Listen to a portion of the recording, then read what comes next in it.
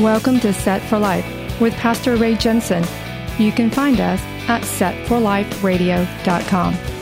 Romans 10:9 says that if you confess with your mouth the Lord Jesus and believe in your heart that God has raised him from the dead, you will be saved. So let's listen from God's Word, verse by verse, on how we can prepare for the coming of the Lord Messiah Jesus, who died on the cross so that you can be set for life. You'll be set for life if you give your heart and believe what he's done for you. You'll be set for life with your treasure stored up in heaven when you're through. You'll be set for life.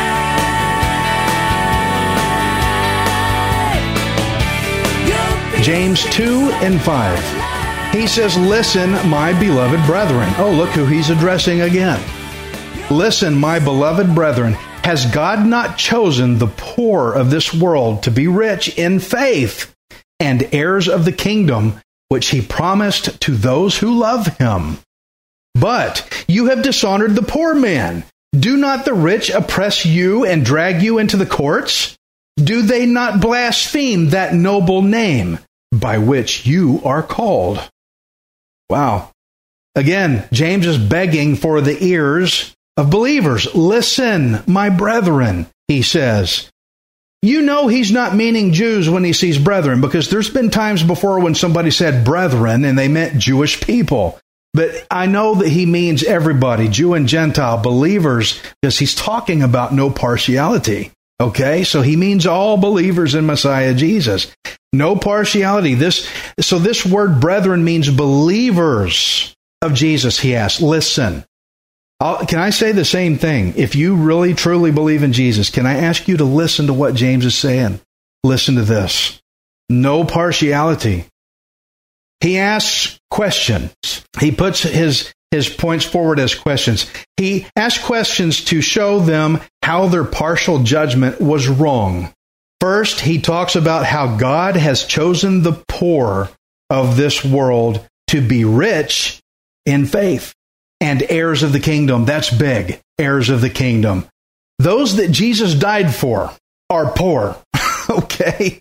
Now, this doesn't mean if you got a lot of money in your bank account, you can't be saved. I'm talking poor spiritually. As sinners, none of us were rich enough to buy our salvation out of the mess that we got ourselves into. When we sinned, we got in a terrible mess, and ain't not one of us had enough spiritual currency to buy our way out. Matthew 5:3 says, "Blessed are the poor in spirit, for theirs is the kingdom of heaven." Isn't James Jesus' brother? Okay, didn't Jesus say this? Now, what I see is James is teaching something that agrees with what his brother said. Jesus said this, "Blessed are the poor in spirit, for theirs is the kingdom of heaven." And so you can see now how his brother James is agreeing with what Jesus said. To imagine that at one time, there was a time when James was not a believer. He didn't believe that his brother was the Messiah. I mean, think about it. What if your brother said, "I'm the Messiah"? You'd have a hard time believing that, wouldn't you? Put yourself in James' shoes. But now, after coming to belief, thank God, James, the brother, came to belief in Messiah Jesus. He is now furthering Jesus' teachings by agreeing with what Jesus said. I just find that fascinating. Has not God chosen the poor to be rich in faith and heirs of the kingdom? Now, as I said, all of us are poor because we were all dead in sin before we came to belief in salvation. And so to think that the God of all creation, of the whole entire universe, the King who has exceeding riches, would come to save us, would come to save me, the poor and the dead who fell into sin, to remake us new and alive again. That just blows my mind. And it makes me want to say hallelujah to that. Remember, God shows no favoritism. If he judged us like we would judge the rich man and the poor man, we couldn't be saved. Those who walk around like they're the best thing on the planet, like they're really something, and those that think they know it all and have it all, that's not poor in spirit, guys. That's pride. That is pride. And God opposes the proud, but gives grace to the humble.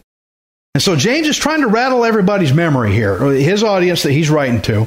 He's trying to remind them of times when the rich came and dragged them into court. It says they slander and blaspheme the noble name by which they were called. He's speaking to believers. He's saying, believers, you remember that time when the rich people came and dragged you into court? You remember when that happened? They blasphemed the noble name by which you were called. He's trying to flip the story to where the people who have been through this kind of oppression can think back and remember, oh yeah, I know what this feels like. Do they not blaspheme that noble name by which you were called? Now, what name is this? What name is this that James is talking about? What is this noble name? The name of Jesus. It's the name of Jesus. Those who have, he's writing to believers, my brethren, those who have submitted their lives to Jesus, when they get dragged off into court by these rich people who are trying to oppress them, they are blaspheming the name of Jesus. Wow. Now, anyone who had been through this kind of oppression before would have said, yes, that's so wrong for them to do that to me. That wasn't right for them to drag me off into court like that. They would have felt it. What James is saying is that it is just as wrong for you to dishonor the poor man who comes into the assembly as it was for the rich to drag you believers off into court to dishonor you. He said it's the same thing. The way you treated that poor man that came in, that's exactly the same thing when the rich people dragged you off. And so now I think any believer who was listening to James would have been, oh yeah, I know what it feels like now. James is trying to flip the story to get the believers to think of what it felt like to the poor man who was dishonored. What James is saying is just as wrong for you to dishonor that poor man who came into the assembly as it was for the rich people to drag you off into court and dishonor you. James just painted a really sharp parallel there, didn't he? A really sharp picture. He's trying to get the people to see what it feels like to be dishonored like that poor man was, and how easy it is to become just like the ones who instigate this kind of evil. Because we all carry a bias. We all carry a preference. We all carry a favoritism, and how quick we are, even as believers, if we don't think from the Holy Spirit, if we think from our own selfish bias, how fast we fall back into that favoritism, don't we? We do. James readers here would probably, they would have to agree and recognize that insulting the poor in favor of the rich, whether it's done in courts or if it's done in the church, it's wrong. It is sinful wrong. God shows no favoritism. We should not either. And while we're on this subject, let me say that this does not only deal with those who are poor, but how about those whose lifestyle, I'm getting into our modern culture here. How about those who are in a lifestyle of a sort that is stereotyped by us as being inferior or wrong? Would you refuse to share the gospel with someone who belongs to a group that you consider to be less than you, to be inferior to you, below you, according to your favoritism? When you look at that person of that stereotype group with favoritism, does it drive you to say, I'm not sharing the gospel with that person because favoritism? You stand off to the side. You ever done that? You ever done something like that? I'll tell you, it's hard to go share the gospel to somebody that you used to consider, or maybe part your sin nature considers to be repulsive or undesirable to be around. I'll tell you, I've had to swallow down a lot of old prejudices over the last number of years. I have had to do that. Prejudices that my culture taught me to have, because I had to swallow it for the sake of carrying out the gospel. Because I have to be ready to tell anybody, anyone who would ask or who I have opportunity with. But when you see that person that makes you uncomfortable, or they seem to be that type of person that will have nothing but friction with you, or maybe your thought is, well, they're not my style, or I don't mix with that type, or someone you just simply rather not talk to. If you listen to all the negative reasons that this world has taught you about them, and if you treat them less than anyone else who is just as entitled to hear the gospel, If you treat them less than that, then you judge that person not with righteous judgment, as Jesus told us to do, but you judge them according to appearance. You judge them with evil thoughts. You know, I was coming out of a store one time, and there was a homeless man who was off to the side. He was sitting down. He had a whiskey bottle, and he was not clean. He didn't smell good. He was wearing terrible clothes, and he had a filthy mouth on him. And the Lord said, share the gospel with that guy. And you know what my first initial reaction was? Is I don't want to. I don't want to. I mean, come on, be honest. In that privacy of your mind, you think like that because we have a bias. And I said, Lord, I don't want to. He looks like he'll probably argue with me. He's drunk. He won't remember anyway. Blah, blah, blah. All these reasons to not do it. I was looking at him according to his appearance, and I was judging him with evil thoughts. I was using favoritism in my faith. You can't do that. And so I shared the gospel with him. And you know what? He listened. And for all I know, he could be saved and in a totally different place now. I don't know. Haven't seen him since. But how about you? When you have the opportunity, but it's that kind of person, I don't want to do it. Because he's one of those people. Or she's one of those kinds of people. Are we using favoritism? We shouldn't. We're all judgmental. We have to be. It's called thinking. You have to weigh out decisions daily. You have to do it. But imagine how much wonderful work we can do for the kingdom of God. If everyone would turn their judgment scale around, if we would all switch from selfish evil thoughts to judging according to righteous judgment, as Jesus said. Imagine what we could do if we would do that. When you are prone more likely to dishonor people because of their social status, then you risk blaspheming the name of Jesus. Did you catch that? If your life demonstrates righteous judgment, then when that poor man comes into the assembly, then you won't be one of those who sets him aside to show favoritism to the rich people. I have a pastor friend. It's interesting. My friend, Pastor Eddie, he's a friend of mine who is a Calvary Chapel pastor. His church at one point went down to 0 attendance. His wife showed up, and that was it. And he would preach the sermon to his wife, like it was 100 people. He would preach to her. And every Sunday, he preached to just her. But finally, one day, a poor man came in.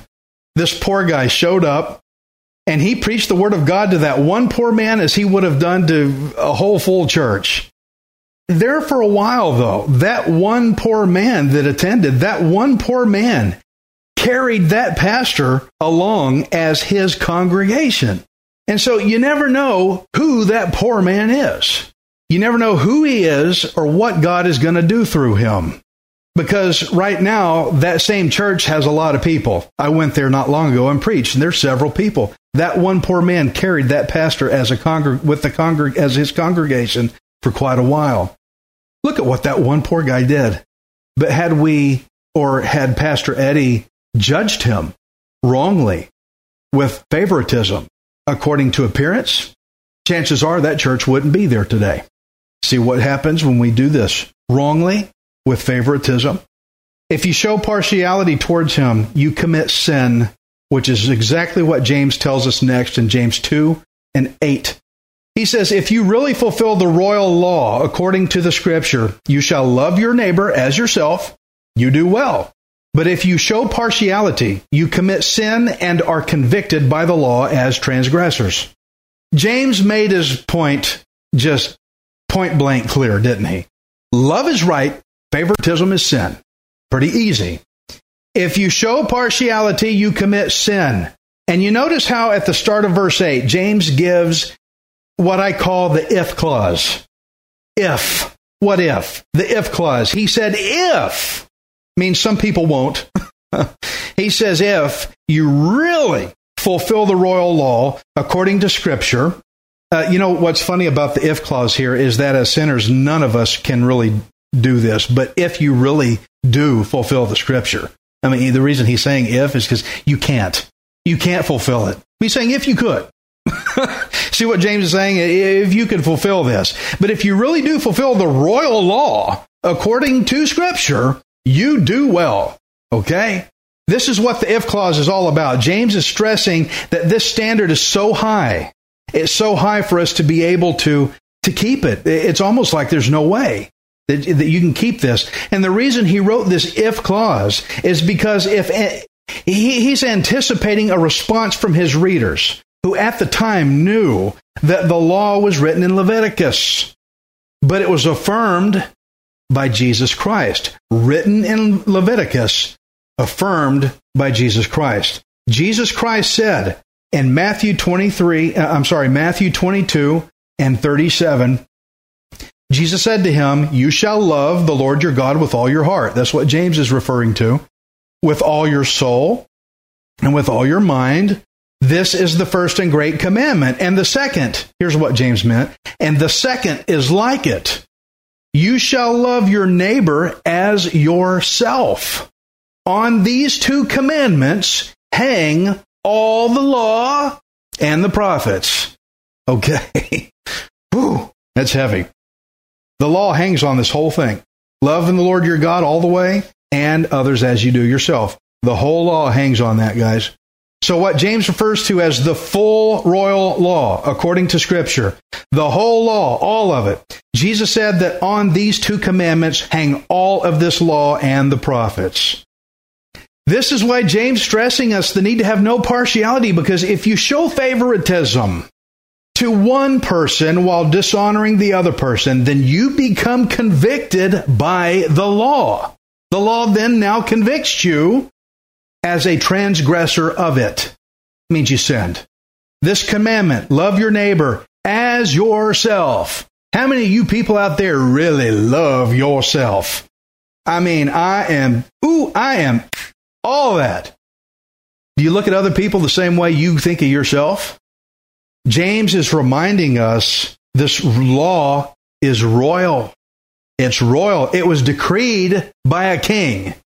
It was decreed by the King of Kings. It is a law fit to be decreed by a king, and it is the King of all laws. And the reaction that James is shooting for is for us to become obedient to this law by having a non-biased love for other people. Oh, Ray, there's just some people I just can't love like that. Well, you need to forgive them. Especially if somebody did you wrong and you've got this boiling hatred of anger, you got to forgive them. Get rid of it, because that unforgiveness is driving partiality in you. And then that makes you the transgressor. Not them, makes you the transgressor. See how important forgiveness is? We need to have an outer display and outer evidence that we truly belong to Jesus as His people. When you show prejudicial favoritism, preferential love to some people while dishonoring others, you break God's law through disobedience and become a profaner, a blasphemer of Jesus' name, the noble name by which many people are called. You know, it's not good to dishonor a believer that profanes the name of Christ. You know, some people may be thinking, well, I never say GD, but they dishonor other believers. That's still profaning the Lord. God shows no favoritism. Let's be reminded of that. But also realize if God did show partiality, if He did, He doesn't. But I'm saying if He did, then God would be guilty of breaking His own law. Because James says if you do this, you are a transgressor of the law. God shows no favoritism or He'd break His own law. And God can't do that. He can't break His own law. He's the one that wrote it. God cannot be a transgressor because God would be a sinner. God has no sin. 1 John 1:5 says, God is light, and in Him is no darkness at all. None. Some people like to blame God as though He's doing bad things. There's no evil in God whatsoever. You want to blame God? Maybe you need to stop and think about yourself, where you are in this. Now, if upon salvation we are forgiven and made sinless, then that means our payment had to be made by a sinless sacrifice. Makes sense, doesn't it? That sinless sacrifice was Jesus Christ, who was sent by our sinless God. And so if you want to walk a life of righteousness like Jesus, then we have to get rid of all the biases. You got to get rid of those biases and also get rid of those prejudices that the world is constantly trying to put into us. Think about it. When you turn on the news, what do you see? Oh, yeah, there's issues going on, but what's the real thing you see? What you see is a bunch of people looking at the other guy, judging them with evil thoughts and throwing accusations. That's all I see. That's what you see on the news. People are learning how to be judgmental. The world that says judge not, they're being judgmental with evil thoughts. Because all I hear about is this group, that group, I don't like them, I don't like him, I don't like the president, blah, blah, blah. That's not good judgment, guys. This means Republicans, stop hating and dishonoring the Democrats. This also means Democrats, stop hating and dishonoring the Republicans, if you're believers anyway. Well, I'm a conservative, Ray. I'm a conservative, and those darn liberals are destroying this country. The liberals are destroying the country. I've heard it the other way around. I've heard people say, well, I'm a liberal, and the conservatives are destroying the Democrats think the Republicans are destroying the country. The Republicans think the Democrats are destroying the country. I'm going to tell you what's really destroying the country, guys. Sin is destroying this country. That's what's doing it. It's not political at all. Never has been, never will be. It's sin is destroying the world. It's a dying world. It's taking its toll. It's decaying. It's not savable. Matter of fact, God's going to do away with it. We're going to be taken out of here. So sin is destroying the country and the world, whichever side you stand on. Now, I understand there are policies that are evil and there are some policies that are good, but guess what? Both sides have them. But whichever side you take, I'm not here to talk politics. Whichever side you stand on, whatever your political or economical or ideological or whatever your theological position is that you cling to, as a believer, you have no right to dishonor anyone while using your favoritism as a justification to make it okay. You don't get that right. It's evil. James said so. Friends, Jesus said, love your neighbor as yourself.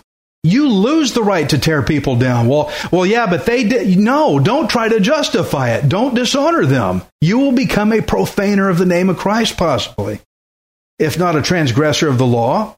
When Jesus said, love your neighbor as yourself, when he said that, he did not add a justification backdoor to it. He didn't say, love your neighbor as yourself, unless they don't deserve it according to your opinion. He didn't say that. He said, don't do it. He said, don't do that. Love them. That's all he said, was just love them. Love your neighbor as yourself. Now, your neighbor is a lot of different kinds of people, right? Even the ones that you would rather not associate with, that's your neighbor.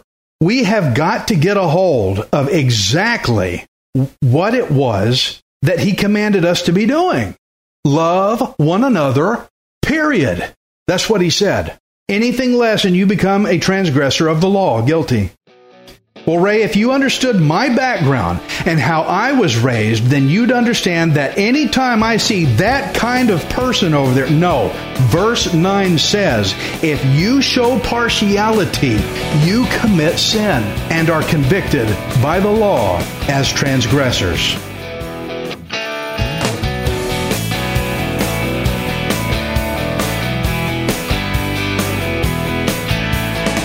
Thank you for listening to Set for Life. We hope you can join us next time, unless Jesus returns for us first. Set for Life is the radio ministry of Pastor Ray Jensen. We invite you to subscribe to our podcast at setforliferadio.com. Hi, this is Ray Jensen. Thank you for giving me the opportunity to encourage you in God's Word. If the Bible doesn't excite you, then you're not reading it.